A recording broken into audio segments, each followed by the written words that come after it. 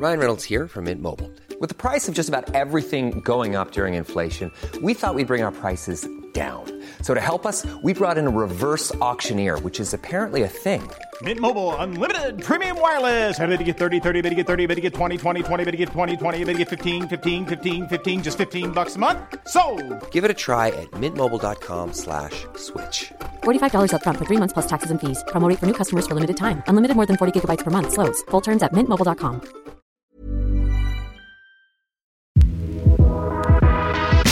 Welcome to The Dive, the podcast that asks who said business news needs to be all business. I'm your host, Sasha Kelly. Cost of living, inflation and interest rates, they've been the big economic stories of the past 18 months. People and businesses are doing it tough. You don't need me to tell you that.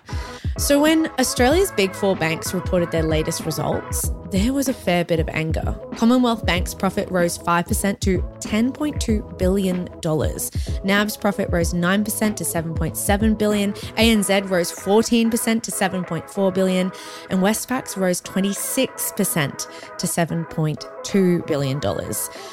Today, we want to look into these numbers and understand how bank profits are rising. It's Monday, the 20th of November, and today I want to know, how are Australia's big banks making record profits in a cost of living crisis? To talk about this today, I have the pleasure of being joined by my colleague and the co-founder here at Equity Mates. It's Alec Renahan. Alec, welcome to The Dive. Sasha, good to be here. I'm sure this will be a controversial episode. Yeah, absolutely, Alec. Rising interest rates are delivering big bucks for the big four banks. Banks are making record profits off the back of people's pain. So I ran through some headlines just then, but can you give me a bit more information about the bank's results? Yeah, so collectively they made about $32 billion in profit over the past 12 months. The reason that it's in the headlines, bank profits are always in the headlines, but the reason that it's captured people's attention is that's up 8.2% across the four banks over the past year. So wow. As you said, CBA up 5%, NAB up 9%, ANZ 14%, Westpac 26%. Everyone is feeling the pinch in different ways. A lot of businesses are feeling the cost of living crisis, not the banks though. I want to know how they're making so much money, because I know interest rates are going up, but that's the cash rate that the RBA is telling us. I would assume that would have affected the banks just the same way it affects us. How are they still raking in these profits? Yeah, so banking as a business is pretty simple. They take in money in deposits and then they lend that money out in loans. And the way that banks make money is the difference between the interest rate on what they pay and then what they get paid. It's called the net interest margin. And You're right, interest rates have gone up this year, and it means that they're charging more for their loans like mortgages, and they're paying more on their deposits like savings accounts. But the difference, the gap between those two numbers has increased. According to analysis from EY, across Australia's four big banks, the net interest margin is now 1.85%, which is up 11 basis points from the year before. So really, when you see that they pass on the full interest rate increase to mortgages straight away, and they maybe slowly pass on part of that increase to savers, that's their net interest margin increasing, and it improves their profitability. So I guess a bit of a loaded question then, how are they able to make so much money once we understand that concept? Yeah, so this is, I guess, a gripe that a lot of people have with Australia's corporate landscape more generally. We live in the land of the oligopoly, where there's a few big, powerful companies on the top of every industry.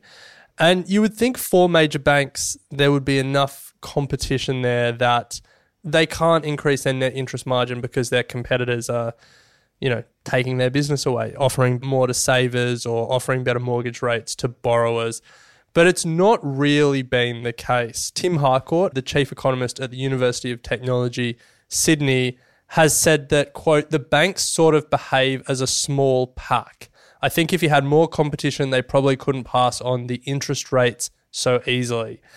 Now, he's saying they behave as a small pack, not us, but, that's sort of the behaviour that I guess we're seeing in the market.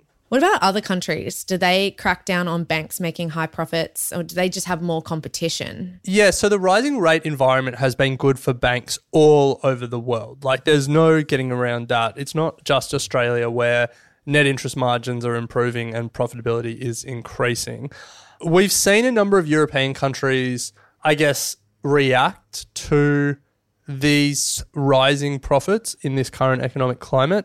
In August, the Italian government proposed a one-off 40% tax on bank profits from higher interest rates. Italy's Prime Minister said she took full responsibility for the shock decision to impose a one-off bank tax. The announcement has been blamed for hurting the government's credibility with financial markets. But Prime Minister Giorgia Meloni was defiant and said she would do it again. Countries like Spain and Hungary have already imposed some windfall taxes on the sector. There's talk that others may follow suit. So, I don't think that's going to happen in Australia, but lawmakers are responding to this in other countries. Yeah, that's super interesting because obviously we had the conversation about windfall tax for minors. But, banks kind of slipped through the crosshairs there. And this is all happening at the same time that mortgage holders, they're being squeezed. Yeah, housing is the biggest cost for all Australians, and it's becoming a struggle. So to put the interest rate rises in context, we pulled out a mortgage calculator. Let's say you had $750,000 borrowed as a mortgage. At 2% interest, which is what you would have been getting about 18 months ago from a bank, for 30 years, you'd be paying about $2,800 a month. At 7% interest, which is what is close to what you're getting now, for 30 years, you'd be paying $5,000 a month. Okay. So many mortgage holders have seen their monthly repayments close to double in less than 2 years. And that's a key driver of this cost of living crisis. And then renters, according to CoreLogic's latest data, they've seen the average rent rise 14% in the past year. So if you're a mortgage holder, if you're a renter, you're feeling this housing pinch. Basically, unless you own a home without a mortgage, this has been a tough 12 to 18 months. Yeah, absolutely, Alec. But also the banks reporting their bumper profits feels like gaslighting. They said that the Australian consumer, they're going okay. I don't know how this went down. I don't know if we can say the data is gaslighting. Like the data seems to be better than we would expect. So maybe it's the media that's gaslighting us and the data's actually better than we think. Maybe we're part of the problem here, Alec. Yeah. So the bank's data show that whilst people are feeling the stress, it hasn't led to like the catastrophic situation at a scale that's really showing up in the numbers yet. So to go through some of the bank's numbers and what they're telling us about their customers. According to CBA, the proportion of customers whose mortgages were in arrears by more than 90 days increased slightly, but the share remained relatively low at 0.47% of their mortgage book. They saw a slight uptick in late payments for credit cards, up 20 basis points, and then the home loan arrears was up 3 basis points. So not big increases in the amount of people falling behind on their loans. According to ANZ's CEO, Shane Elliott, of the bank's 1 million mortgage holders, only 2,000 were currently in hardship. Now, okay. I don't know how he defines hardship, but that's, that's 0.2% of their mortgage book. ANZ's 90-day mortgage delinquencies increased 4 basis points to 64 basis points, so 0.64%. But the bank said that their ratio of people behind on their mortgages was well below pre-COVID levels of above 1%. So again, a slight uptick, but their data is saying not too bad. Similar story from NAB. NAB's CEO, Ross McEwen, came out and said the bank's mortgage book was, quote, in good shape. And he actually said that NAB customers increased amounts in their offsets and redraw facilities during the year, which isn't really surprising because if you had money invested or you had money stashed away and your mortgage rate increases so much, you're going to put it in your offset account. But yeah, it's somewhat surprising because this data doesn't seem to align with what we're seeing in the media. But I think the way that we square this is that more and more Australians are feeling housing stress and having to put more and more of their disposable income and their take-home pay into paying their mortgage or paying their rent. And so it's not showing up in the bank numbers yet because housing is the last thing people are going to get rid of. You know, they're going to stop going out and, you know, stop going to the gym, or like they're going to cut all those other expenses to keep up with their mortgage. So from the bank's perspective, people are keeping up with their mortgage, but that data doesn't really reflect what people are giving up to keep up with their mortgage. Yeah, there's more to the picture than just that data. But despite the bumper profits, the banks have all warned about a mortgage war brewing. So, Alec, let's talk about that and maybe some possible relief, but after the break.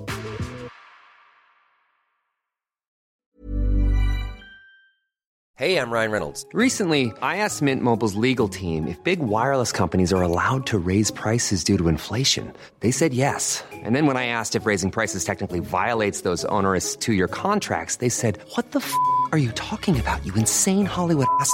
So to recap, we're cutting the price of Mint Unlimited from $30 a month to just $15 a month. Give it a try at mintmobile.com/switch. $45 up front for 3 months plus taxes and fees. Promo rate for new customers for limited time. Unlimited more than 40 gigabytes per month. Slows full terms at mintmobile.com.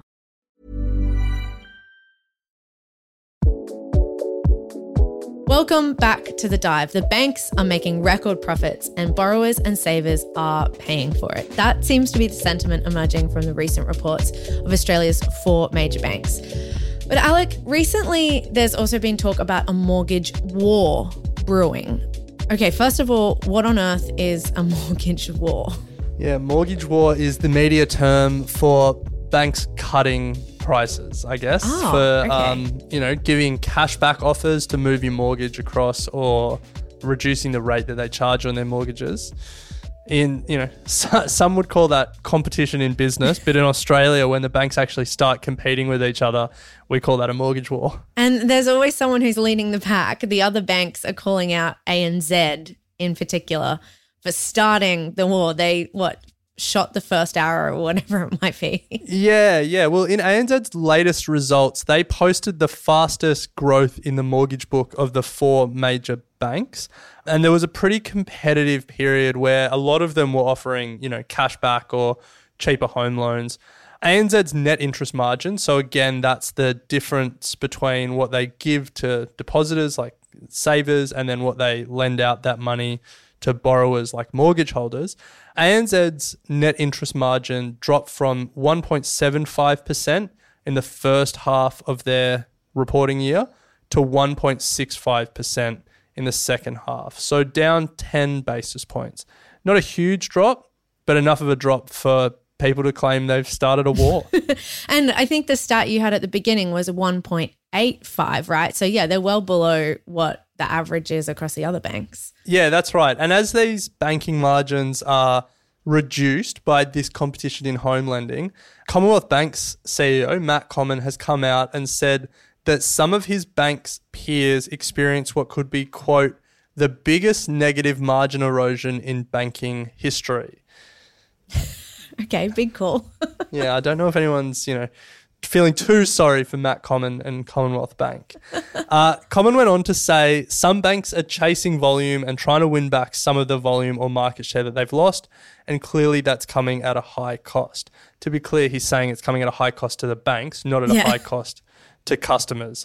So really, the second half of the year has been labelled as one of the most competitive times in the past 2 decades for home loan pricing, and the banks are, I guess, worried that that's going to affect these profit numbers going into next year.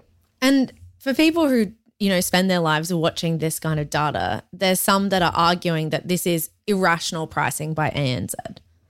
Yeah, we read a few bits of analysis that started talking about irrationality in the mortgage market. There's one quote we have here. The UBS analyst, John Story, said that ANZ's growth during a period of heightened competition reflected, quote, possibly irrational pricing. But Sasha, this is where I think finance starts to lose connection with reality. And I was trying to explain this in the office yesterday and I was getting absolute crickets. So I want you to tell me if I'm making sense here. Okay, that's what I'm here for, after all. Okay. So ANZ's net interest margin dropped from 1.75% to 1.65% because of their supposedly irrational mortgage pricing. But 1.65% is still higher than their net interest margin from the year before, which was 1.63%.